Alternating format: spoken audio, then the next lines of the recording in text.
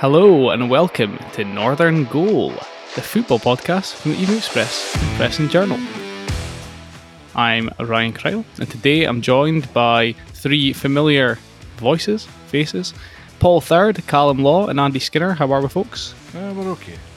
Licking our wounds, but we're getting there. Yeah, so obviously we will have to touch today on Scotland's Euros exit, a little bit of chat about the campaign as a whole and what we think maybe went wrong. Undeniably a step forward for the national team though, I would say. But we'll also discuss, most importantly, Aberdeen. They're back in pre-season training as our other teams, but Don's for a decent week. Couple of sign-ins, manager back in the country speaking to the press for the first time in a while, finding out their European draw. But there's also news from our other clubs as well, namely Cove Rangers. We announced a big piece of business this morning. But yes, we'll start with Scotland. 3-1 defeat to Croatia meant they ended their Group D campaign, bottom of the group, 1 point, 1 goal. Guys, I know we're all delighted to just be there, and it's been brilliant being at the major tournament, being part of the party, but end of the day, I think possibly tactics and profligacy in front of goal cost the Scots, didn't it? I wouldn't disagree with that. I think, as I've said before, there's levels to this game, and if you look at the final placings in the group, it's gone in order of where the respective countries are in the world rankings, and that tells you we've done pretty much what was expected. We've given England a bloody nose in their own backyard and come up just short in the other two games at home, and that's been firmly the Scottish way in my whole life. I think we're not quite good enough in that final third, and I think we've got a tendency to give away a sloppy goal here and there, and you just can't do that in the finals of major tournaments. As we've seen, you get picked off and you get punished. Just focusing on last night's game, for me, the formation principally and the way we went about it was all wrong.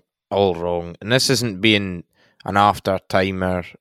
Watching a game after 15 or 20 minutes, you could see that we were being totally overrun in the middle of the park. Modric, Kovacic and Brozovic had probably one of the easiest nights of their international career.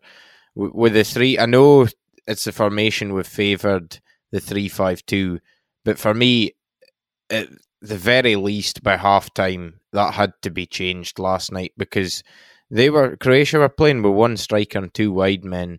The two wide men pinned our wing-backs back.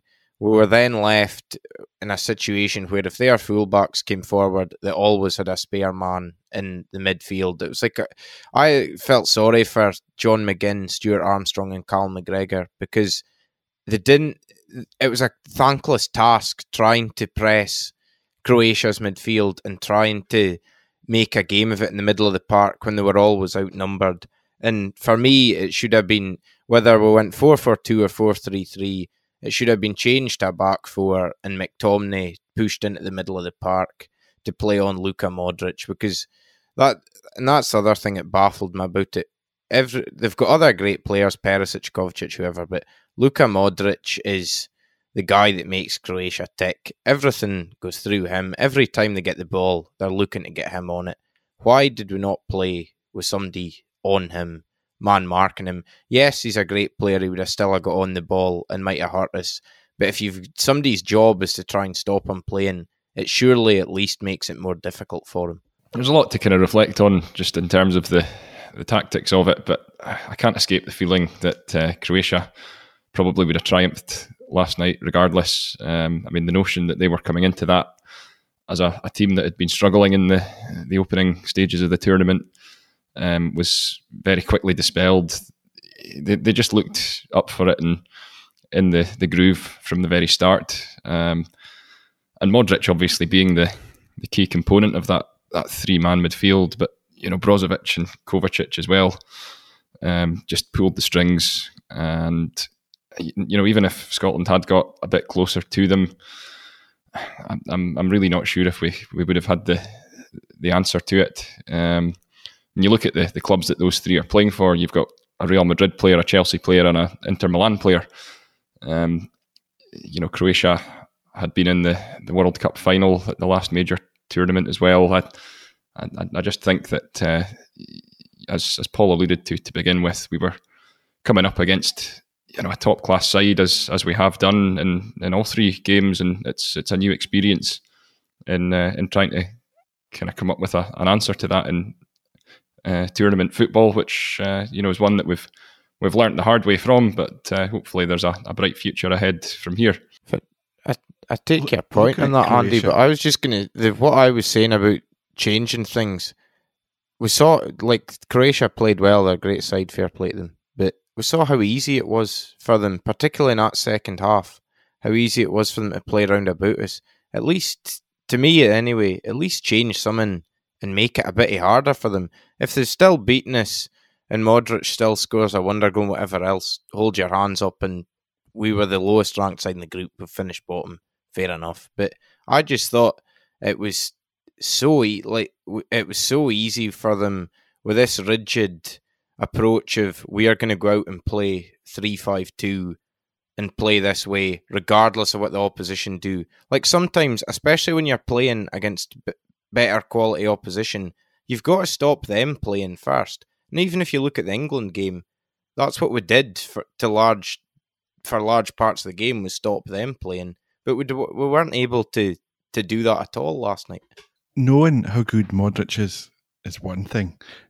Being able to stop him when he's in that kind of form, I think, is an altogether more difficult manner. I know what you're saying, Callum, about we should have had somebody try to man mark him or just stay with him.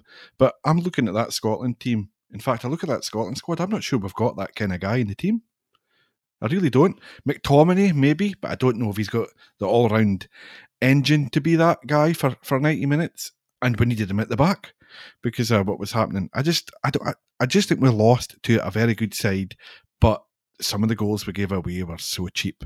I agree, Paul, and I think fundamentally, for me, it all comes back to that first game against the Czech Republic. If we turned up in that game and we'd managed to win it, then for me, it becomes a lot easier, and it would have been a lot easier for us to qualify. I think we're on hiding and nothing, relying on getting results against England and Croatia straight off the bat. And also, it should be said that regardless of how good Croatia were last night, and regardless how good Czech Republic might have been at certain points in the game, and against England as well, how many chances do Scotland need to score one goal? Because the ratio must be something like 40 chances to one goal. The amount we managed to put away, I think that's a big thing. If we're going to progress and we're going to keep getting to major tournaments, we need to find from somewhere a striker that can put the ball in the back of the net. You mentioned the Czech Republic game, Ryan. If you go back to that game, there was one clear difference between them and us. They had a top-class finish. I know one of the goals, you can say it's a freak, whatever, but they had a top-class finisher in Patrick Schick, and we didn't have anybody. And as to where that person comes from, and again, this is easy to say after the event, but I thought it when the squad was announced. Despite everything, I would have still had Leigh Griffiths in my squad.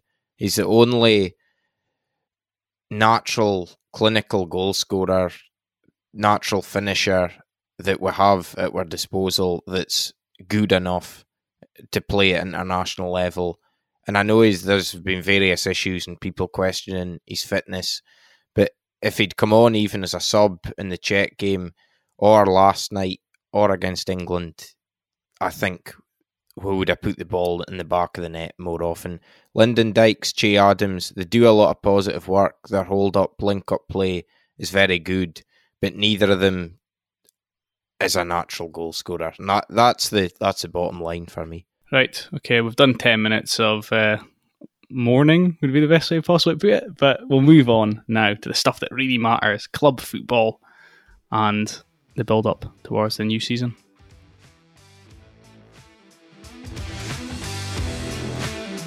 There is great pride in being a Scotland supporter. Win, lose or draw, the saltire flies, the songs are sung, the Hampden roar will be heard. But what was it like in the old days? The days of the huge crowds in the vast Hampden Bowl before it was all seated. If you're old enough, you'll remember. In our new book, We Had a Dream Scotland internationals in the black and white era will remind you of those great days. If you're younger, this is the history. This is what the great days looked like. Those days are gone now, but these memories are oh so dearly held. There are photos in this book that will stir the dark blue heart. Photos of Bremner, Baxter, Law and Johnston in the days when they strode the Hampden turf before crowds of 120 or 130,000 fans. If you remember those days, this book will take you back to those days. If you want to know what it means to be a Scotland supporter, then you'll need this book to show you, not just tell you, what it means to be a Scotland supporter. As one of our podcast listeners, you can get an exclusive 15% discount on We Had a Dream at dcthomsonshop.co.uk using the code DREAM15 at checkout. That's DREAM15 at the checkout of dcthomsonshop.co.uk. Check the episode notes for details and terms. Was like us.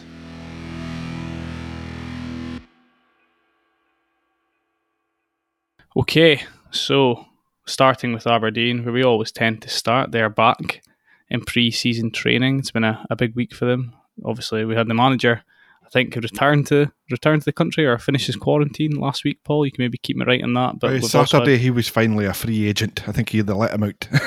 A free man, should I say.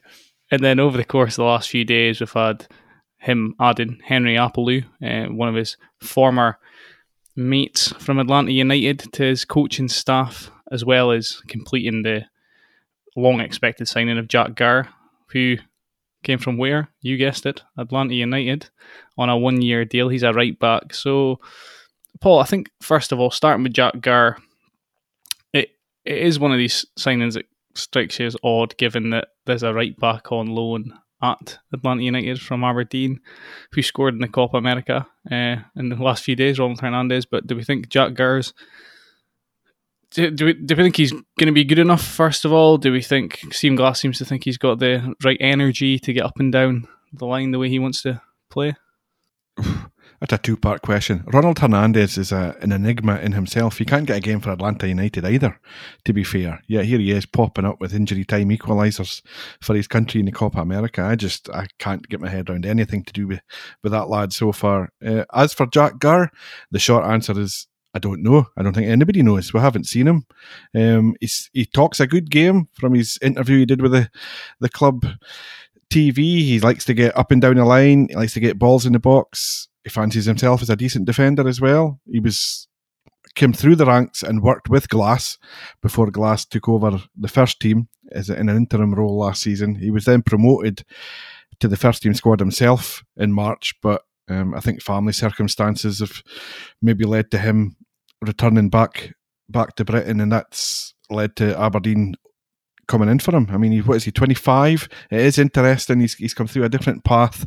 He's not gone through the traditional, I suppose, college scene that you have in the States to get there. He has been over there a while, though. So we'll just have to wait and see what this guy brings to the table. We don't know. We'll just have to wait till the games are up and running to see. Before I ask you this next question, Aberdeen obviously found out their draw for the second qualifying round of the Europa Conference League. They've drawn BK Häcken from Sweden. They're not having the best of starts to their season. I think they're rock bottom of the Swedish Allsvenskan. I almost said Swedish there, but I think I pulled it back. You spoke to Stephen Glass after the draw. It's the first time you spoke to him in a while. What was he saying about the tie coming up? I think it's July 22nd and 29th the legs are. First one's at home. And yeah, what else did he have to say for himself about pre-season plans and the season itself? Well, in terms of pre-season, everything is going to be taking place at Cormack Park, including friendlies. We're still waiting to hear whether we'll be able to go and cover any of them. I suspect not, but hey, we'll see. Let's be optimistic. We're waiting for the club to confirm. In terms of Aberdeen's build-up, they came back on Monday, and I think they're all in reasonable shape from what we're hearing, and they're looking to get the ball out early and get going with the style of play that the manager wants to implement. He's obviously got all his coaching staff by his side now, with Apollo, Scott Brown and Allen there. So with Mr. Russell on board, I'm hoping that'll be the strikers with Scott Brown there. That'll be the midfield, and Henry Apple, I'm hoping is defence with Stephen Glass looking over it all, and alongside Gordon Marshall, obviously, with the goalkeepers. All eyes are firmly towards BK Häcken in that first game. We don't know an awful lot about them. They've just come back and played a friendly at the weekend, I think, after a 3-week break. They have a new manager. They're bottom of the table after 8 games. But as we know, there's no easy games. We've seen Aberdeen go to Luxembourg and come unstuck before, so I'm certainly not going to be treating a trip to Sweden with any degree of confidence. It's going to be a tough game for them against a side who are up and running. I know Stephen Glass is saying that's no excuse. We're expected to win this, but it is always a slight difference when you've got a club who are coming out from cold storage after a couple of months off against another team that will have been back, having played a couple of competitive league matches before they even come to Pittodrie. So yeah, it's a tough start. So much for the Conference League being a cakewalk. I think you just need to look at some of the other names in this competition to see it's going to be every bit as tough as the Europa League has been for Aberdeen. Not to be a pessimist, but I think I'm of the opinion that this is going to be an extremely difficult tie for Aberdeen. Perhaps a tie. I know that I've seen other people saying that like they'll be similar to Viking from Norway that they played last season, but their start to the season aside, BK Häcken, they've got must have something like 500 international caps across all the Sweden internationals, and the Finnish guy, the defender that's at the Euros at the moment. They've got an artificial surface. They're in their season. Do you not think it's a bit of a banana skin? I don't even want to call it that. I think it's like it looks like a real challenging I do. proposition. I agree completely. I think when you look at their recent European record, they've been Europa League competitors as well, and second, third qualifying round. So it's pretty much on a par with what Aberdeen have done under Derek McInnes previously. So I don't see this being a straightforward, two-legged cruise for the Dons by any stretch of the imagination. I think they need to win at Pittodrie because it's going to be a real test when they go over to Sweden for that second leg on the 29th. Without wishing to be rather downcast, but I always think with these, I suppose it's slightly different because Stephen Glass has obviously been in at the tail end of last season, but you sort of feel like this season, obviously new signings and things, is the sort of new era beginning, and I think the last thing you want really with that is a sort of demoralising European result that sort of drains the confidence and the sort of optimism. I mean, maybe going over the top here, but if you look back to the beginning of the Mark McGee era and the 5-1 chasing at home to Sigma Aluminuc, if that's the way you pronounce it, apologies if it's not. I mean, that was just, in terms of like starting a season and starting a new era, that was just the nightmare beginning. So I hope for Aberdeen's sake it isn't the case, and on a lighter note, I hope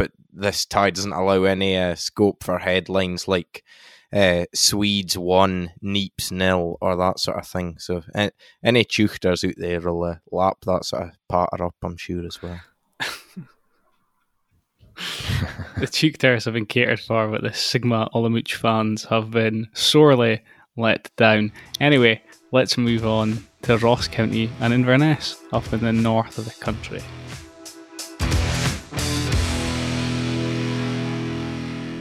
So, Andy, right in saying quite a quiet time for Ross County at the moment. Doesn't appear to be much happened in the last week. Inverness is a totally different kettle of fish, but starting with County, am I right?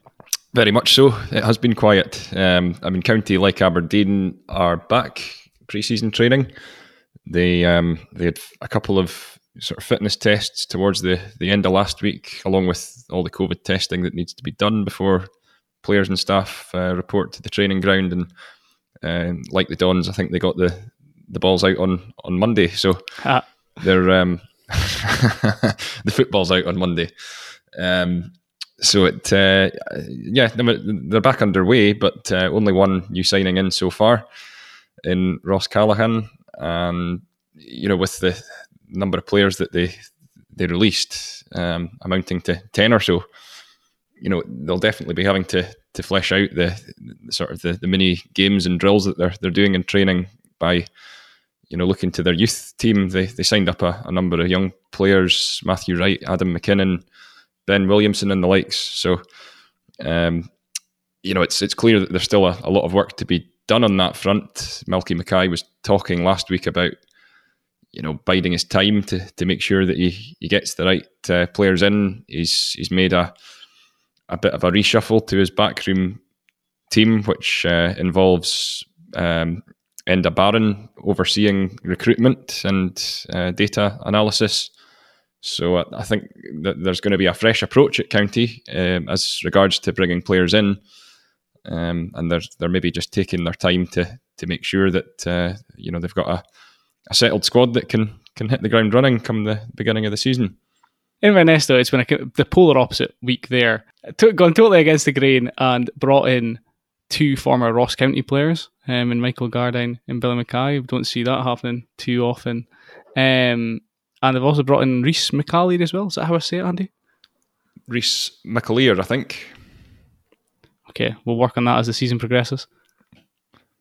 Yeah. So it's there is there's familiarity with some of the players they've brought in. Gardyne and Mackay are 2 that Mackay especially they know from having been on their side of the Keswick Bridge. Gardyne's been a tormentor in their side over many seasons. As I touched on in a comment piece that I did about the Gardyne signing in particular, I mean this move a player can make between the 2 clubs is nothing new. It's happened umpteen times and increasingly so, if anything, over the recent years. But the Gardyne one does feel a little bit different just because he's got that complete association with County. It's the one club that you think of him as representing. He's their most decorated player, club record goal scorer, appearance holder. He's achieved massive success across his various different spells there and is loved by the County fans. But there's obviously a pre-existing relationship there with Billy Dodds from his time at County when Jim McIntyre was in charge. And, it's a move that has clearly got Gardyne quite excited about, the prospect of trying to push for promotion from the Championship. The other signings they've made, Rhys McAleer seems highly rated. Still only 19. He'd been at Norwich City for a couple of seasons, having been brought down the road from Motherwell, but has kind of struggled to break into the Norwich team so far.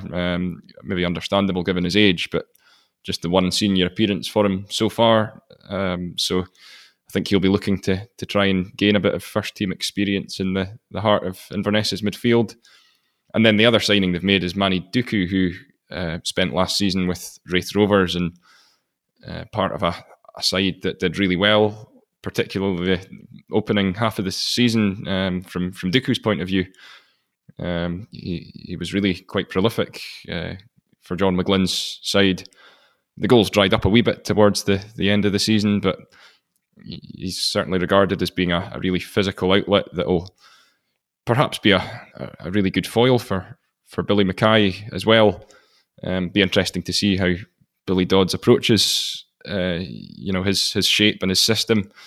I'm sure there will be an emphasis on the likes of Gardyne and Tom Walsh, who have come in supplying a lot of firepower for Duku and Mackay up front. But he's got different options now, and it was important to address that issue after losing the goals and assists that came through the departures of Nikolai Todorov and Danny Mackay. I mean, obviously, Inverness have been fortunate that 2 players of Michael Gardyne and Billy Mackay's pedigree have become available in their part of the world. How difficult it is to get players to go up there, but the players are already, used to playing for teams in that neck of the woods. But it really feels, regardless, that Inverness are going for this next season. I think they've got a friendly tonight, don't they? Against Clachnacurran, is that right? That's correct, yeah. Will we get do you think we'll get an initial sense of how these signings might pan out, or do we think it's too early for that? I think going by previous experiences of how Inverness have gone about pre-season, the first few games against some of the Highland League teams do tend to be more of a kind of a fitness exercise, and the team might change quite a lot as the game goes on. It'll just be more a case of trying to build up the minutes to be able to hit the 90-minute mark for a lot of these players, and they won't be ready to do that tonight. I think it'll come over the next week or so as they look towards the start of that Betfred Cup, or Premier Sports Cup I should be calling it now, sorry. But I mean, apologies to Premier Sports. there may be a good chance for Inverness to see the sorts of positions that these players might occupy, but I mean, it will be interesting to see whether Dodds favours a two up front, or if there will be one focal point with as I say, the wide players trying to supply deliveries. Either way, they've certainly got options, and I think Billy Dodds, in his nature, will look to impose an attacking style. And with some of this recruitment work, I think it's really quite exciting from an Inverness fan's point of view. Just a bit of a refresh to the team as they look to try and seize upon this opportunity to really make their mark in that top four, and the chance being there for them now to really push for top spot, because you've got a couple of clubs coming down. Kilmarnock have obviously reshuffled their side a fair bit, and Hamilton will be fancied as well, but without there being a standout team as there was with Hearts last season and Dundee United the year before, you do get the sense that if Inverness can strike it right from an early point in the season, then it could be a really special season for them. Okay, well, we will move on to what will be the final section of this week's podcast. We'll discuss a few developments in the lower leagues and below in the Highland League.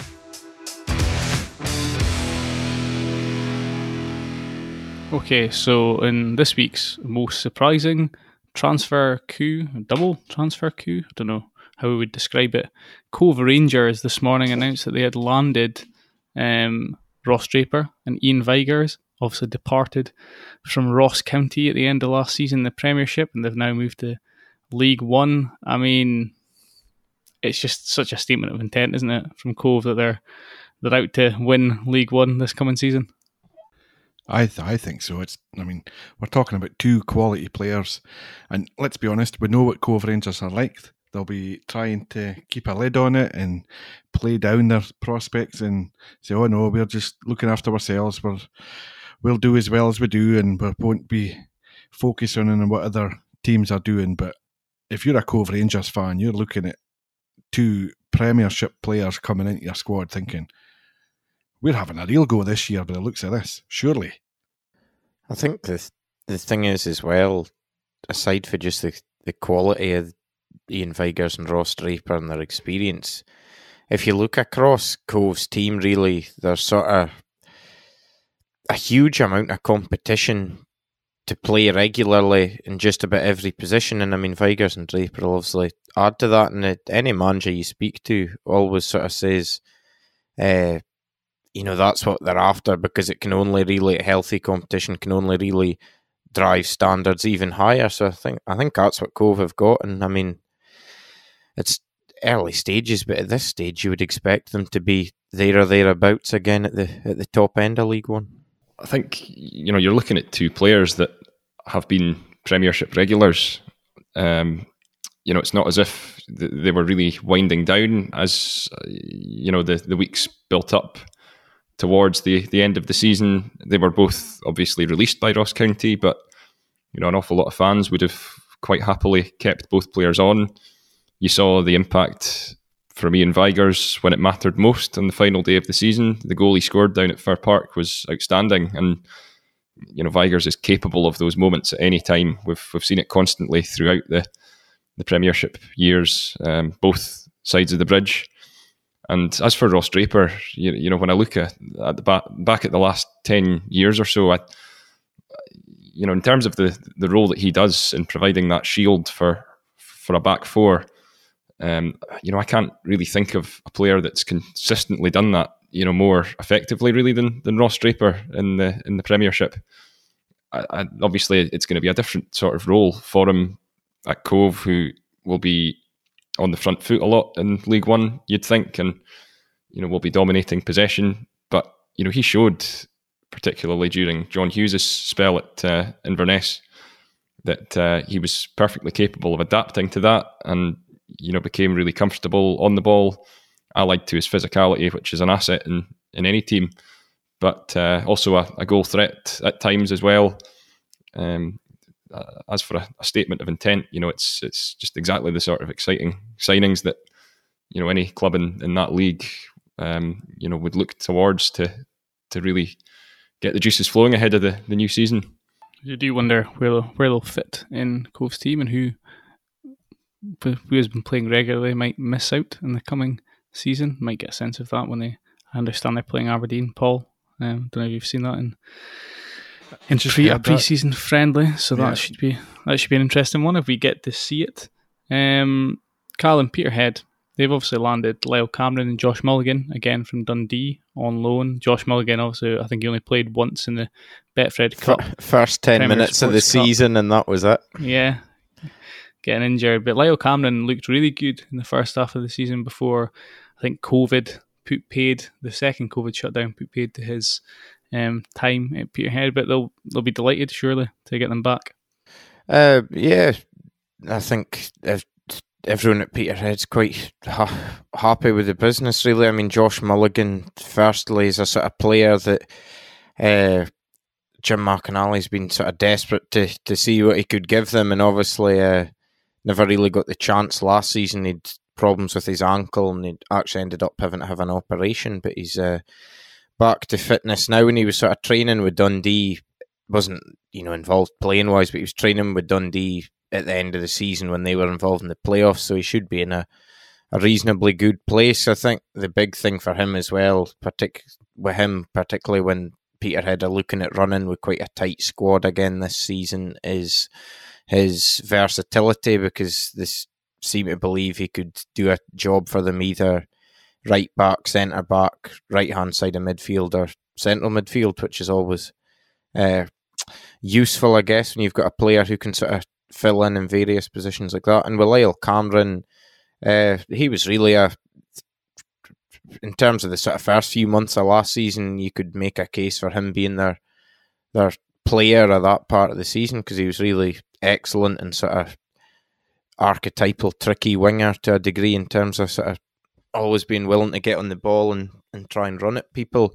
Both parties, actually, the player and Peterhead, were desperate to get him back for when the season resumed, but Dundee sort of felt they were a wee bit short of bodies at that time, so they kept hold of him, and he was there for the remainder of the season. But he'll certainly give Peterhead another good option in the new season.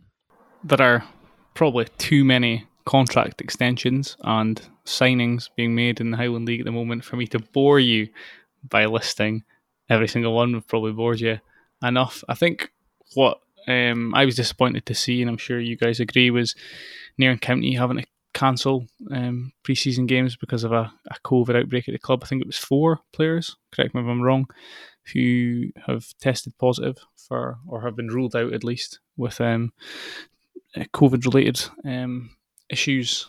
That's frustrating, isn't it, for Nairn, given that last season, right at the start, there was another sort of outbreak there that meant they didn't get to play games for a few weeks. It's frustrating for everyone. It's just also a reminder that virus is still out there. I think we've just recorded the highest number of positive tests in a single day ever today in Scotland. So we've got a long way to go, and I know that it's going to be fraught for a lot of clubs in terms of actually getting games played, in terms of getting fans into the ground again. It's still going to be baby steps. I know clubs are very much wanting to get up and at it again. And the middle of July, I think they're now all dreaming of 2,000 fans at the top level. But I'm still not so sure on that one yet. It was 4 people connected with Nairn County that have tested positive. And a further 9 that have had to self-isolate on top of that as well, which is why their friendlies were postponed. But the thing, obviously, I was going to come in, sorry, and just say on Highland League business, Rothes have obviously done a huge amount of business, but their 4 signings I thought were particularly interesting. Greg Morrison, who's left Brora, Shane Harkness, who was on loan at Rothes but was released by Inverness, and then Michael Finnis from Clach and Wayne McIntosh, who had also been at Clach. So the latter two very sort of good Highland League players, experienced hardened Highland League players, and the Greg Morrison and Shane Harkness sort of, well, 2 goal scorers, 2 sort of impressive attacking players. So I think we could be seeing another good season from Rothes potentially with the signings they've made allied to the players they've kept at the club that were already there. The other thing I was going to raise, Callum, was, and I think you've spoken to Strathspey. We don't speak about them a lot on the podcast, which is our problem. But they've appointed Charlie Brown as their new manager. I believe they were struggling a little bit to get the quality of candidate, I suppose, in when they first put out the advert. But they appear to have got their man now, and they, based on what Donnelly and McLeod appeared to say to you, that they appear to be pretty happy. Mm-hmm. Well, I've spoken to Charlie and to Donnelly in the last week or so, and Donnelly was sort of saying Charlie's sort of interest in the job even took him by surprise, because he didn't really think somebody of his calibre, if you like, as a player and a coach might be after the job. But Charlie's decided he wants to take the plunge into being a manager himself. And I mean, it's quite a good... He said sort of the need maybe to try and bring in 3 or 4 experienced players, which is never easy, but it's quite a good platform for Charlie, I think, for his first job. Strathspey, prior to sort of COVID and everything, were very much a club on the rise a wee bit. They'd got a bit more stability with Gordon Nicholson and Tommy Wilson there, and they finished 13th in the 2019-20 season, which is their best finish since they came into the Highland League. So there's been the signs of progress there. So I think Charlie's sort of looking to continue that on. I mean, both he and Strathspey's committee are realistic. You know, they're not perhaps one of the bigger spenders in the league, and they're not expecting to be in the top 4 or the top 6, but it's sort of steady improvement and probably trying to get into the top half and, you know, just continue the progress they've been on that I think they're after. And I mean, Charlie, it's his first job as a manager, but vastly experienced in the league as a player and a coach. I mean, mainly with Forest, he had a couple of years at Buckie, but he's had over 20 years at Forest in his 2 spells there. So I mean, his knowledge, experience, contacts within the league are as good as you could ask for, really, in my opinion. So I hope he does a good job for Strathspey. Okay, well, I think that is it for Northern Goal this week. Don't worry, we'll be back with another episode soon if you can't wait to listen to people stumbling over their words and trying to find the correct phrases. So if you've enjoyed this week's episode, you can email northerngoal@dctmedia.co.uk. You can like and subscribe on the podcast app that you favour. Thank you to Paul, Callum and Andy for joining me today. Cheers, guys. You're welcome. No Thank bother. you. And finally, well, enjoy watching other countries in action. Just think, it'll only be a quarter of a century until you can watch Scotland do it all over again. See you later.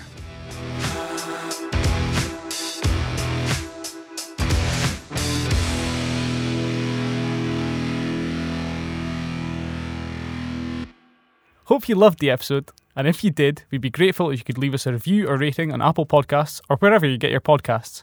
And don't forget to pick up your copies of the Press and Journal and Evening Express every day for the best football writing and analysis in the North.